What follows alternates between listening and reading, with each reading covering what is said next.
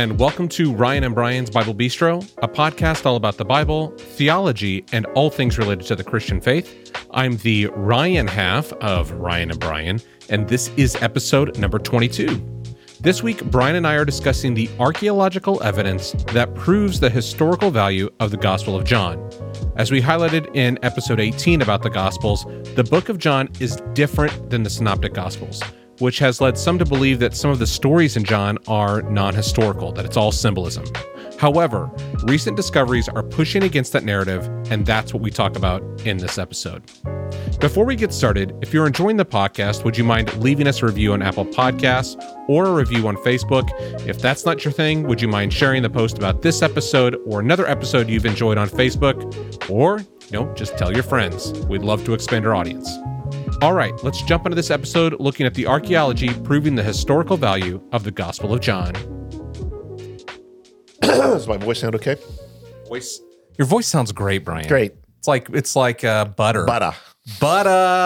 Well, Brian, welcome back to the Bistro. Hey, it's always good to be in the Bistro. I like the Bistro. Yeah, you know what? I like the Bistro too. It's kind of a special place. Yeah, it is a special place. I'd be a little concerned if you didn't like the Bistro since we're spending so much time in it. Fair point. We are. Yes. So what do you want to talk about today? Archaeology is one of our topics that we're kind of interested in, and kind of recent discoveries. We talked about relatively recent discoveries that have to do with the Bible in kind of general sense. And I said then I was going to save some just for the Gospel of John. Yep. Because the Gospel of John is something I spend some time on. And Well, I figured this out. Yes, I've slowly understood that you know a couple things about it. Now, here's the fascinating thing to me about it. There's been several relatively recent discoveries. I'm going to go back a little bit farther, but there's some that are, within the past 20 years at least. But I'm going to go back a little bit farther with the Gospel of John. But the interesting thing to me about that is there have been some discoveries archaeologically that have completely changed our understanding of the Gospel of John in some significant ways. Mm-hmm. And I thought we'd spend a little bit of time talking about that. Yeah, that'd be great.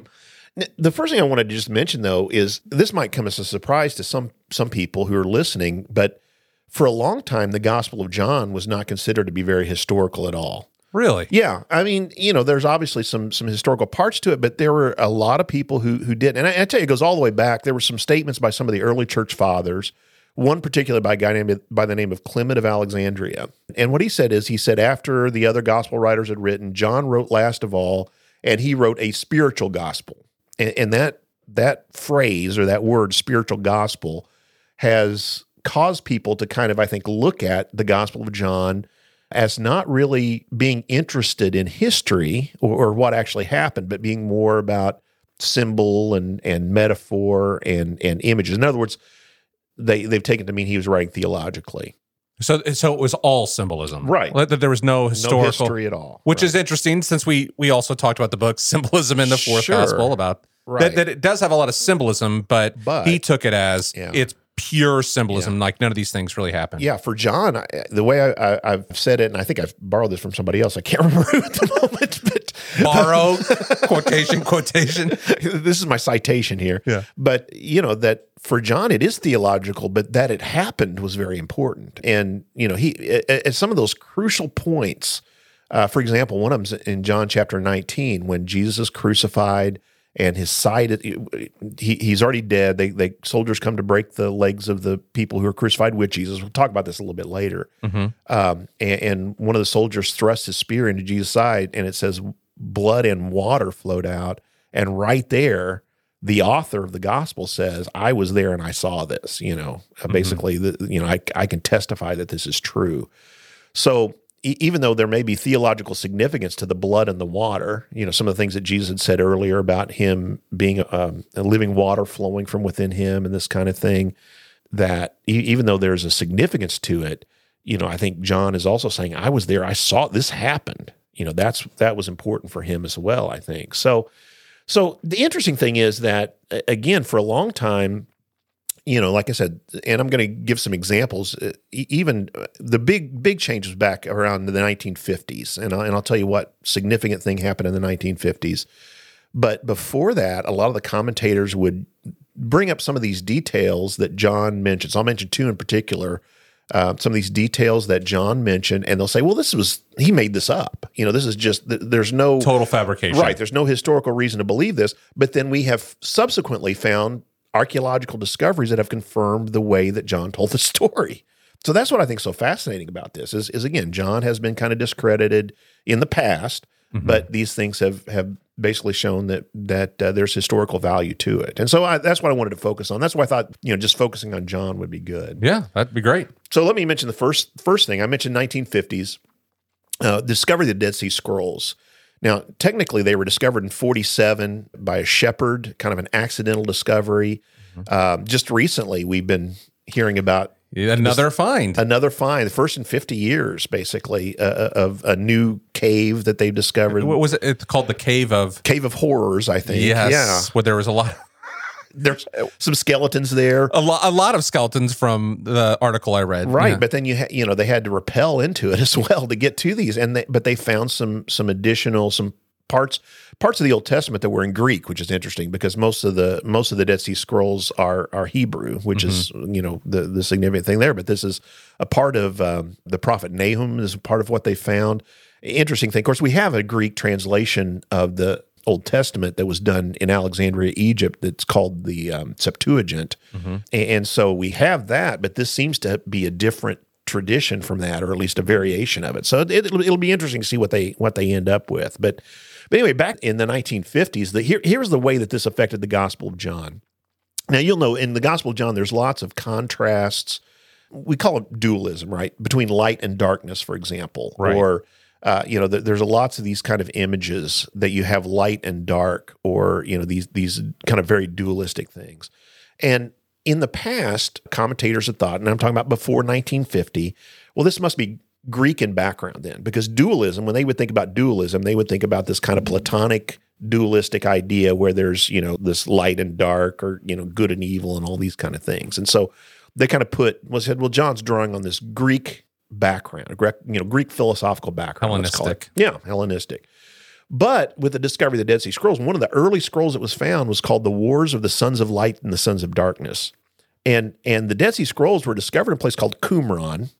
I think you've been there, right? I have been there. I've seen the caves. And it was not just the caves, but there was a community that lived there. There's buildings, there's places that they would ceremonially bathe. And so this was a community of Jewish people who lived out in the wilderness, and they clearly were dualistic as well. So here's the big change it made in the Gospel of John is it made us begin to see that there's actually a Jewish background to the Gospel of John. And now we read it and we think, well, yeah, I mean, there's no way to see it otherwise. But that happened in 1940. There was one of the first people to note this was a guy by the name of J.A.T. Robinson, and he wrote an article talking about, he says, really the background of the Gospel of John is probably closer to the events narrated than we've ever thought. So this idea of it being a Greek kind of idea, well, this is a later thought, again, kind of a non-historical thing. This is John taking Greek ideas and putting it into the story of Jesus. And so the Dead Sea Scrolls really changed that. Now, again, that was back in 1950, but I would say still up at least until the turn of the century, turn of the millennium, we've been working out exactly how the Gospel of John is Jewish. Like, what does that mean? And so it's really exciting and an exciting part of the whole study. Let me give you one other example then of a different archaeological find. This one's much more recent. This one's within the last 20 years or so. I think it was in the first decade of the century is when this discovery was made in a place called Khirbet Qanna. Now, I'm glad you said that. It's easy for you to say, right? Yeah. Yep.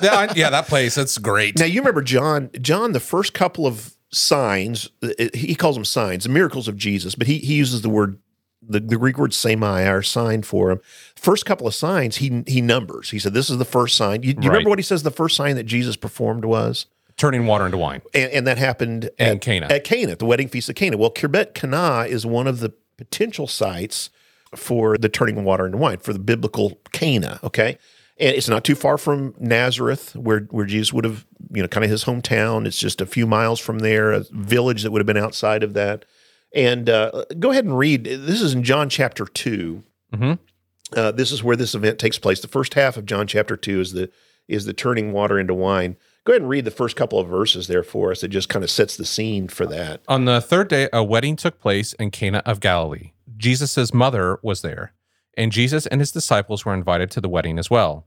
When the wine ran out, Jesus' mother told him, they don't have any wine. Okay, now this is interesting. One of the things, the custom, this is one of those customs that we've talked about, that the custom would have been for there to be a long wedding feast. This was a week-long affair, basically. And what would take place is that the groom was responsible for making sure that everybody had enough. And it was kind of a way that they were showing that they were going to be able to take care of the bride. Right. Okay. So this was. I knew it was a party, but I didn't know it was like this sign that they could take care of the bride. Right. It's kind of like this idea. I have enough, and so running out of wine was a big deal. Okay, this isn't just like, oh, gee. It's not like a slight offense, like, oh, all right, I'll drink some soda. Or, we go down to 7-Eleven or something, but, get a, what are those called there? A box of wine at 7-Eleven? Is that what you're saying? No. I was talking. Slurpee? Slurpee. That's where I was going. No, it's not like you go down to 7-Eleven and get a Slurpee. But, okay. Anyway. But this had to do with this idea that the groom's not able to provide then. And so this would have brought shame on the family. Now, the fact that Jesus' mother involves herself has indicated to some that this may be a part of Jesus' family, maybe a brother of Jesus, for example. Now, depending upon your belief about that, you may have different ideas. But some think that this may be a brother of Jesus.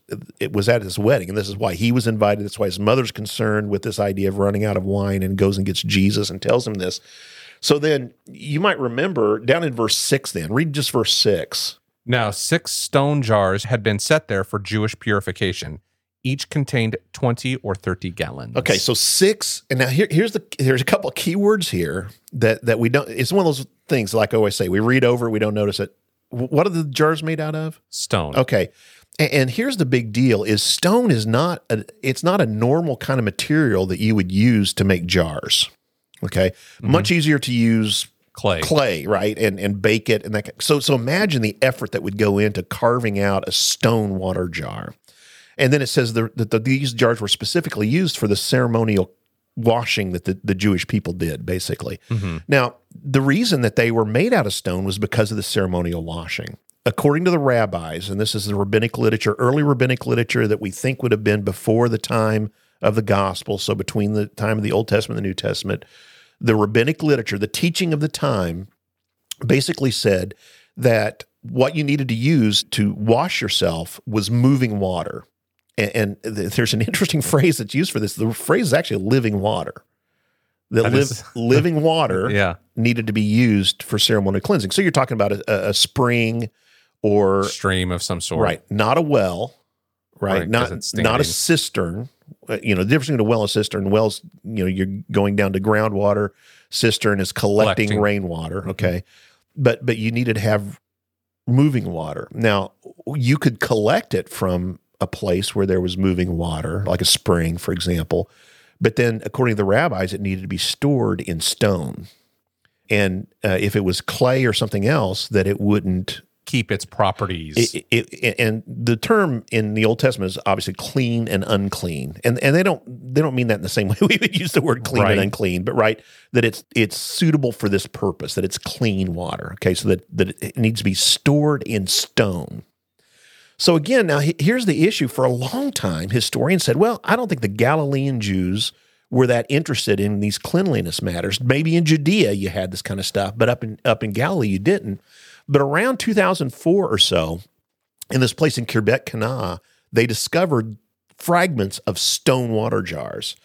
And again, there's no other reason you would do stone jars, right? You would use clay, you'd use some other... Because it was so labor intensive just to have these things. The only reason you would do it is if you're using for a special purpose like this. It kind of reminds me of what Paul said about, some articles are for special purpose, right? Right. So if you're going to use it for ceremonial cleansing, so there's these 6 water jars.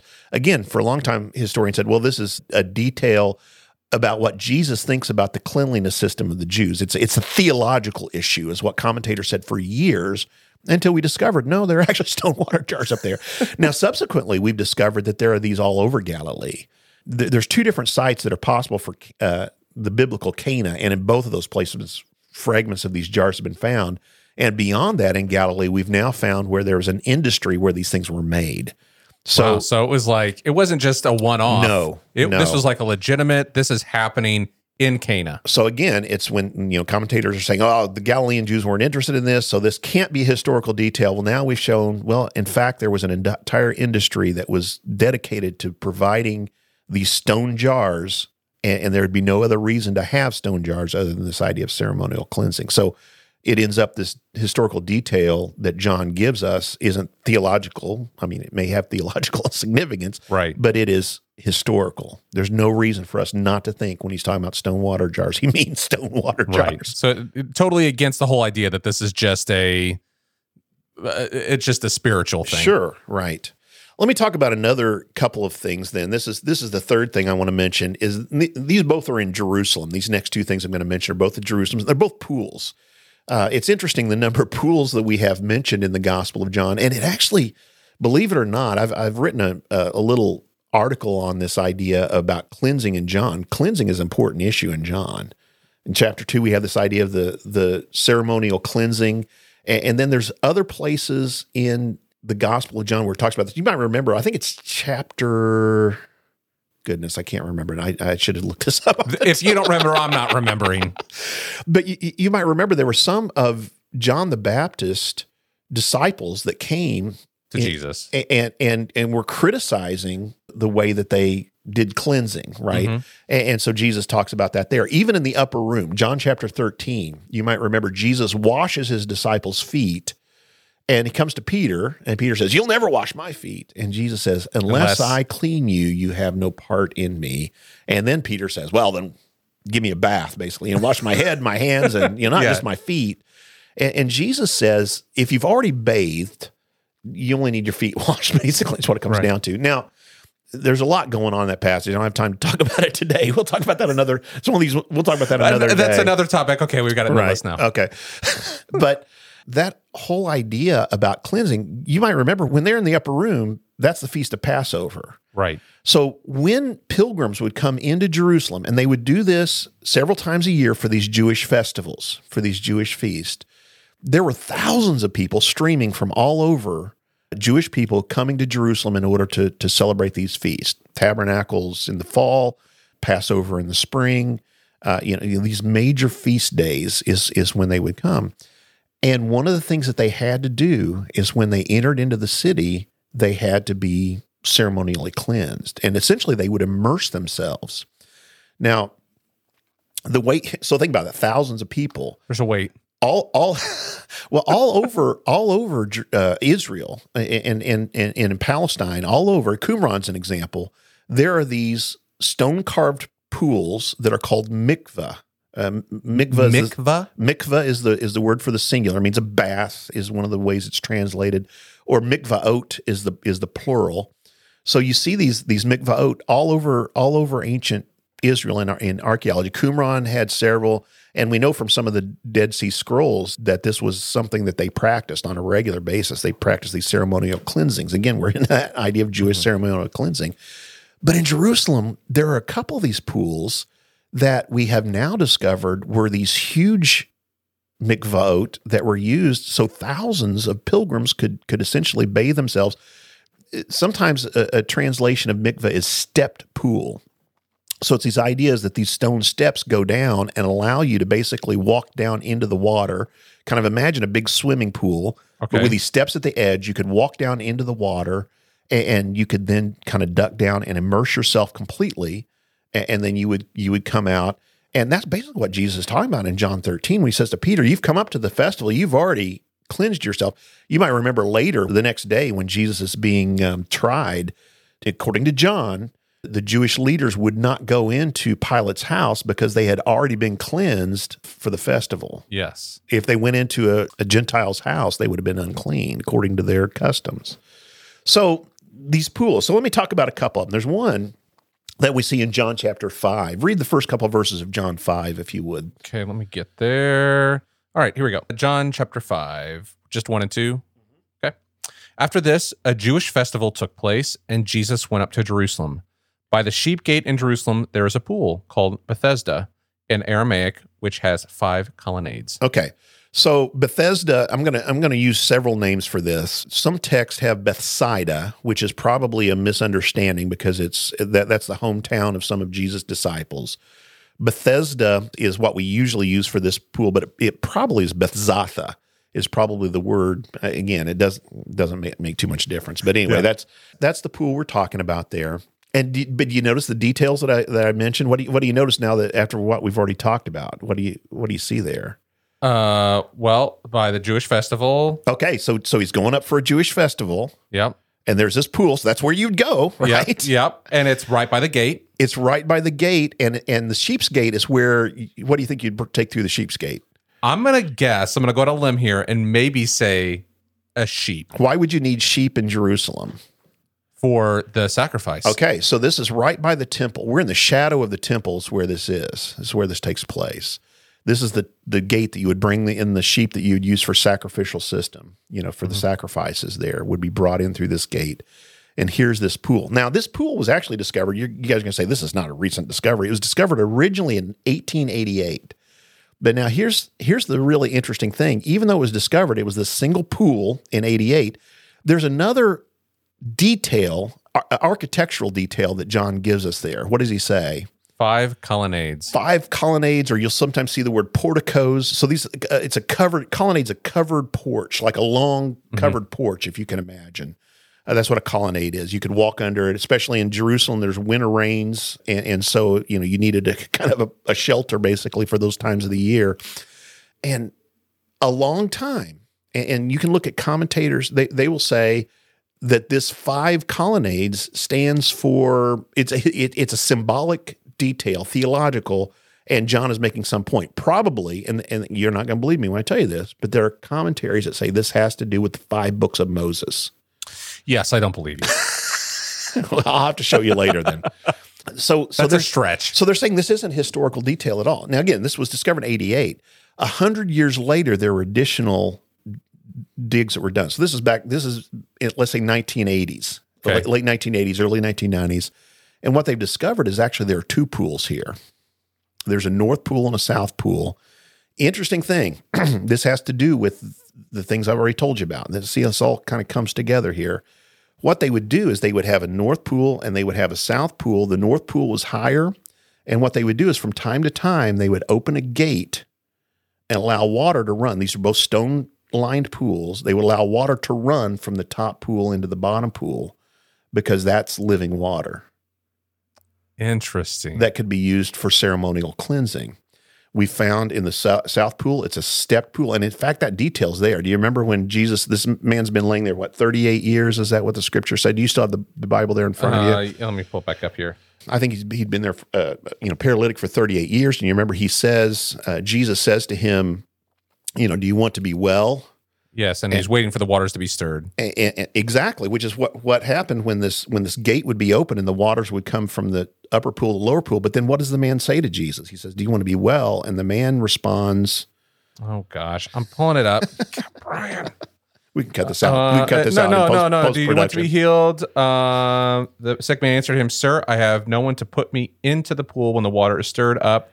And while I'm going, another steps down before me. Okay, so there's this idea of the steps into the pool. Mm-hmm. And so again, what we understand this to be is a mikvah now. We understand that now. Now, here's the interesting thing. If you think about having 2 pools then, imagine a north pool that's a little bit higher and a southern pool. You've got on each side a colonnade, and then you have a colonnade we have discovered that goes right down the middle. Mm-hmm. So if you count that, that's 5 colonnades. So wait, you've got 2 on each, or wait, 1 on each side? Well, no, there's you got a north pool and a south pool. So if you think about kind of a rectangle, imagine a rectangle. So how many porticos would that be? That'd be 4, one on each side, right? Yeah, I'm just trying to picture this. I mean, I know you never had math in college. Oh my! Sorry, we're gonna have words later. Okay. So imagine the north pool and south pool. There's a portico on each side, and then there's one down the middle. So that's the 5th portico. Gotcha. So we have archaeologically discovered there were 5 colonnades. There were 5 porticos around this pool, one on each side, and then one that divided the north and the south pool.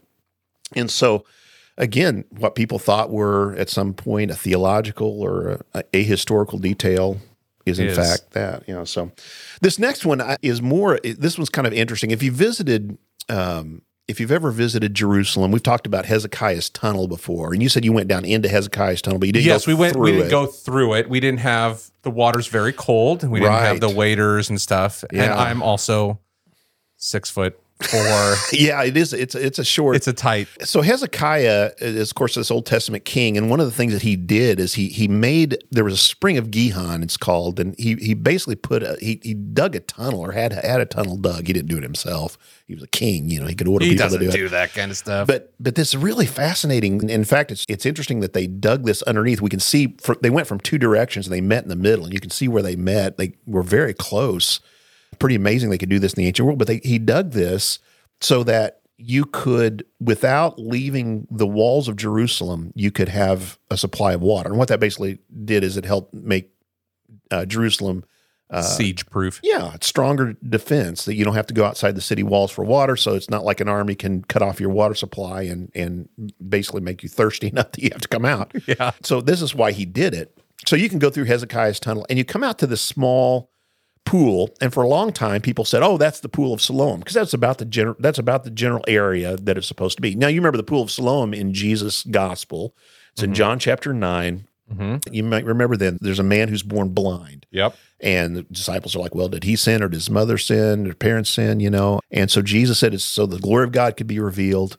And he heals him, but he does it in an interesting way. Spits into some dirt. And makes mud, puts it on his eyes, and then what does he do? Tells him to go wash at the pool of Siloam, which then John gives the detail that means sent. He said he sends him to this pool called Sent. Now, he says, you need to wash there, right? And wash the mud off. I think there's something going on here with the reason that Jesus does this, because this whole thing's about, talk about dualism before, this is about seeing and being blind, is what this passage is about. Very end of the passage, you might remember that, Jesus says, I came so that the seeing would be blind and those who are blind would see. And the Jewish leaders are like, are you saying we're blind? And he's like, well, you said it.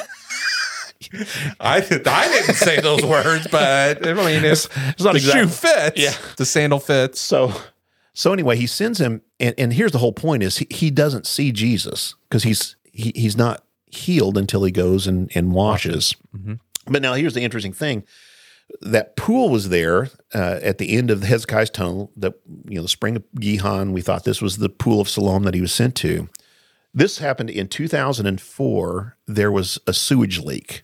And this is the interesting thing about a lot of these archaeological discoveries. We talked before about how there's all kinds of archaeology all over Israel, but particularly in Jerusalem. Right. But there was a sewage leak. And so in repairing that sewer leak, they dug down and they discovered this pool, 2004.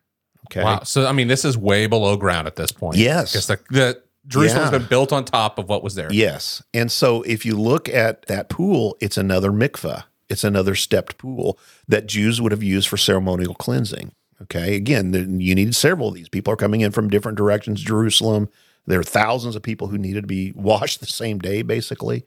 And so that's where Jesus sends this guy. And so the detail here, they add a detail. We thought we knew where the pool of Siloam is, but now we're pretty sure this is the actual pool of Siloam.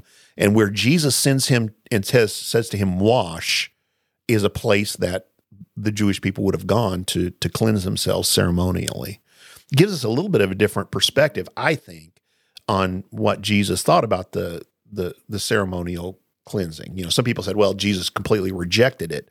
I don't know that that's what's going on here. I think what instead is he's sending him to this place, a traditional site of cleansing, and that's where the guy goes and he washes himself and is clean and is able to see. That's really interesting. Yeah, I think so. It's John 9, 6 and 7. You see a couple of those verses there. Did you have that, or have you? Yeah, I've actually got them here. Yeah. Read it, so John 9, 6 and 7. After he said these things, he spit on the ground, made some mud from the saliva, and spread the mud on his eyes. Go, he told him, wash in the pool of Siloam, which means sent. So he left, washed, and came back seeing. Okay, so that's what's going on there. So here's the last one I think I'm going to mention, and this is a discovery that people talked about a lot, and there's various parts to this for us understanding the Gospel of John. You've been reading Josephus lately. I have, yes. Right. When you read the literature of the ancient world, Jesus was not the only person crucified. There was a lot of people crucified. Lots of people were crucified. This was the Romans' way not only of punishing and killing, essentially executing criminals, but it was a public display. Sending a message. We are in control. The cross was a symbol of kind of their oppression of these peoples. And so that was their way of kind of making sure people understood who was in charge. And so, there were times that hundreds or thousands of people were crucified in the same day. And even if you think about the day that Jesus was crucified, there were 2 other people crucified that very day. So John gives us a couple of details that no one else does. One of them is, you might remember in John chapter 20, after Jesus is risen from the dead, Thomas says this. He says, I will never believe unless you show me the nail prints in his hand. Later Jesus says to him, here, touch the nail prints in my hand and my feet. And one of the ways, crucifixion wasn't always done with nails, is the interesting thing. And for a long time, people thought, well, maybe it was not very often done with nails. The reason is nails are more expensive than, let's say, using rope or some other way to hang someone from a cross. Some people question, still today, some people question that historical detail. For all the people who were crucified, we have very few examples of people crucified from the ancient world. And for a long time, we had no examples of archaeological evidence of people being crucified. Okay. So this was seen, the nails, well, maybe that's a theological thing, not a historical thing. Here's the other issue, and there have been some, John Crossan is one of the people who've said this, that crucifixion victims were not normally buried. And so that whole idea of him being taken down from the cross and buried is another part. In John, there's this really interesting detail mentioned where they sent, because of the ceremonial cleansing of the Jews, again, interestingly enough, since we're on that, the Jewish leaders asked Pilate to go and have the bodies taken down from the cross before it becomes the feast, Sabbath, the Sabbath, so that the land is not unclean. That's the Old Testament passage, right? So what happens is they go and it says that they break the legs of the people who are on each side of Jesus. And this is an act called crurifragium, which we have a few literary ideas about in the ancient world. Crurifragium means basically a fracturing of the crurus, which is the thigh bone. So they would break it with probably a hammer of some sort, a mallet or sticks, a club. Yeah. And it sped up the death, probably both through asphyxiation, so people think, but also through the loss of blood. Your biggest bone in your body is your thigh bone. And so you lose, in the marrow, you lose a lot of blood if that's broken. And so the point that John makes, and this is another of these places, he said, I saw this myself, right? Mm-hmm. The point he makes is that they came to Jesus and his bones were not broken. He said this was to fulfill Scripture. And he quotes from this idea that basically the Passover lamb's bones should not be broken. He quotes from the book of Exodus. And so, again, another thing, this has got to be theological. This isn't a significant point. And then the flow of blood and water, the thrust of the spear into the side I mentioned earlier, and the flow of blood and water. Well, in 1968, it was in the immediate aftermath of the war that took place in the late 60s in Jerusalem. It was affected by missiles and those kind of things there. They were doing some rebuilding. In 1968, there's an area of Jerusalem called Givat HaMivtar. And what they did is they found a whole connected series of caves that were used for burials then, that they never knew this previously. In 1968, they discovered this. And in one of those places, they found an ossuary. I don't think we've talked about ossuaries yet, but basically ossuary is a bone box. That's what it means. And the way burial would take place in the first century is people would be laid on a stone when they were first in the middle of a stone slab. Tomb. Yeah, a stone slab in the middle of a tomb. Bodies would be wrapped, anointed with spices, and then a year later they would come back and they would basically gather up the bones that were remaining and they would put those in this box, and those would be set a lot of times into an alcove in the wall. Gotcha. So that's how a whole family could be fit in. So this ossuary was found. The interesting thing about this ossuary, there was a carving on the outside. This isn't unusual, that they would have the name of the individual who was inside carved on the outside, like we'd have a tombstone or whatever. And his name was Yehochanan, and his ankle bone was found still having a nail through it. Now, here's the interesting thing is, okay, so here's a nail that was used in his ankle for crucifixion, probably, is what we think. And he was also buried. So here's an example of another crucifixion victim. We think he was crucified right around 70 AD. You might remember the Jewish rebellion was taking place then, and the Romans were crucifying people. We think it took place in connection with that. And he was crucified. The only reason that we know that is because the tip of the nail seems to have bent, maybe hit a knot in the wood that as it was being driven through his technically it's his heel bone. And again, it gave us kind of a different insight into the different ways that crucifixion were done. We think probably his legs, instead of like you classically see Jesus kind of feet crossed over, it seems like his legs were one on each side of the cross for Yohanan's case. And it was driven through his heel bone into the wood, but the nail tip curved. And so what we think is these nails, they were used for different reasons, but often they were reused because of the expense of them. And so when they tried to pull this one out, they couldn't because basically the tip of the nail had bent. And so I'm going to pass out. I'm sorry. No, sorry. Just like the nail through the heel bone and the nut. I probably shouldn't. Yeah. I mean, no, it's good information. I'm just like kind of going, I'm imagining like I hit my heel on my cabinet in my house and I'm like, I'm about to lose my mind. I mean, I probably shouldn't just be so matter of the fact. I mean, crucifixion was a horrible means of death. It was meant to be horrible. It was meant to be, the word excruciating has the word cross in the middle of it, right? It was meant to be a painful, horrible way to die. And like we said, public, that they did this usually on roads, so this was outside the walls of Jerusalem, but it would have been on a place where people could have gone by and seen. In fact, John makes that detail that the Jewish people going by saw that he had put King of the Jews. Pilate had put the placard said King of the Jews and asked him to change it. He claimed to be King of the Jews. And Pilate says, obviously what I have written. So all that detail all fits as well. Now, so basically, because we found this soon, we know that nails were used. And that they did allow, there was some burials. At least some burials that took place of crucifixion victims. John Dominic Crossan again famously said, well, I think what happened to Jesus' body, what happened to most crucifixion bodies is that dogs came and ate it, or, it was basically just thrown into a heap. But here's at least an example of someone else that we know their family was allowed to take them down off the cross and bury them, like what we see happening with Jesus with, the detail there. Now, here's the interesting thing. That was the only crucifixion victim we had found until 2006, 2007. And there's another crucifixion victim. This is in a place in Italy called Gavello. Only other one. Now, here's why this makes me feel really good. Is because I wrote about this.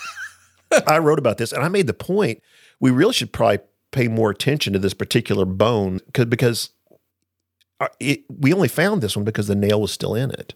Right. What if there are other bones that we need to look to see the way they're fractured, or maybe they have holes in it? So this Gavello skeleton, another burial. Now, the difference is this was not an ossuary burial. This was a full burial in dirt, okay, in this portion of Italy, this place in Italy. They were putting through a railway, and they dug up this burial.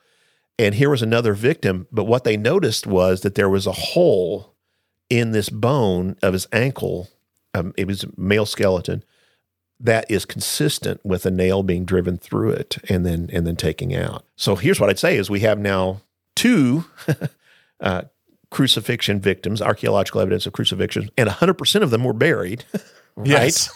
And 100% of them, had the use of nails in their crucifixion. Now, we have to be careful because, obviously the use of nails is why we can tell this is a crucifixion. Because it went through a bone. Right.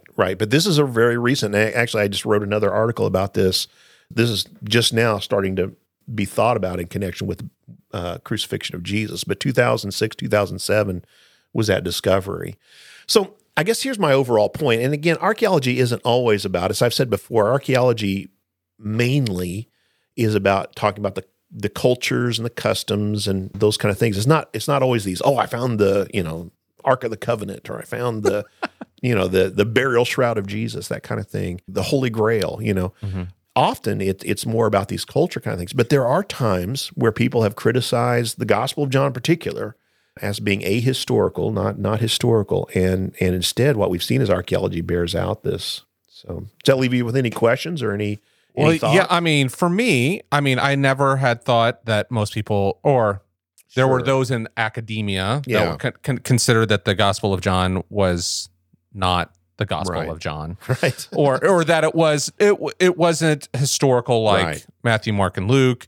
And so I don't know if I have any questions. I mean, I think it's just really interesting to think and to see the correlation between the two of them. It's not like we found something that this is specifically from this time, but kind of going, we're seeing, again, as you said, and we've talked about worldview a couple, but you're starting to see the cultures and the practices and that how that helps inform us understand what's happening. And that you mentioned John Dominic Crossan, but he doesn't believe much of what Jesus says or does and through some of this stuff. And so, but to see that as we're progressing in time, some of these things that we thought were not historical that we're finding in the earth, and and it's always interesting for me to think, you talked about the pool of Siloam.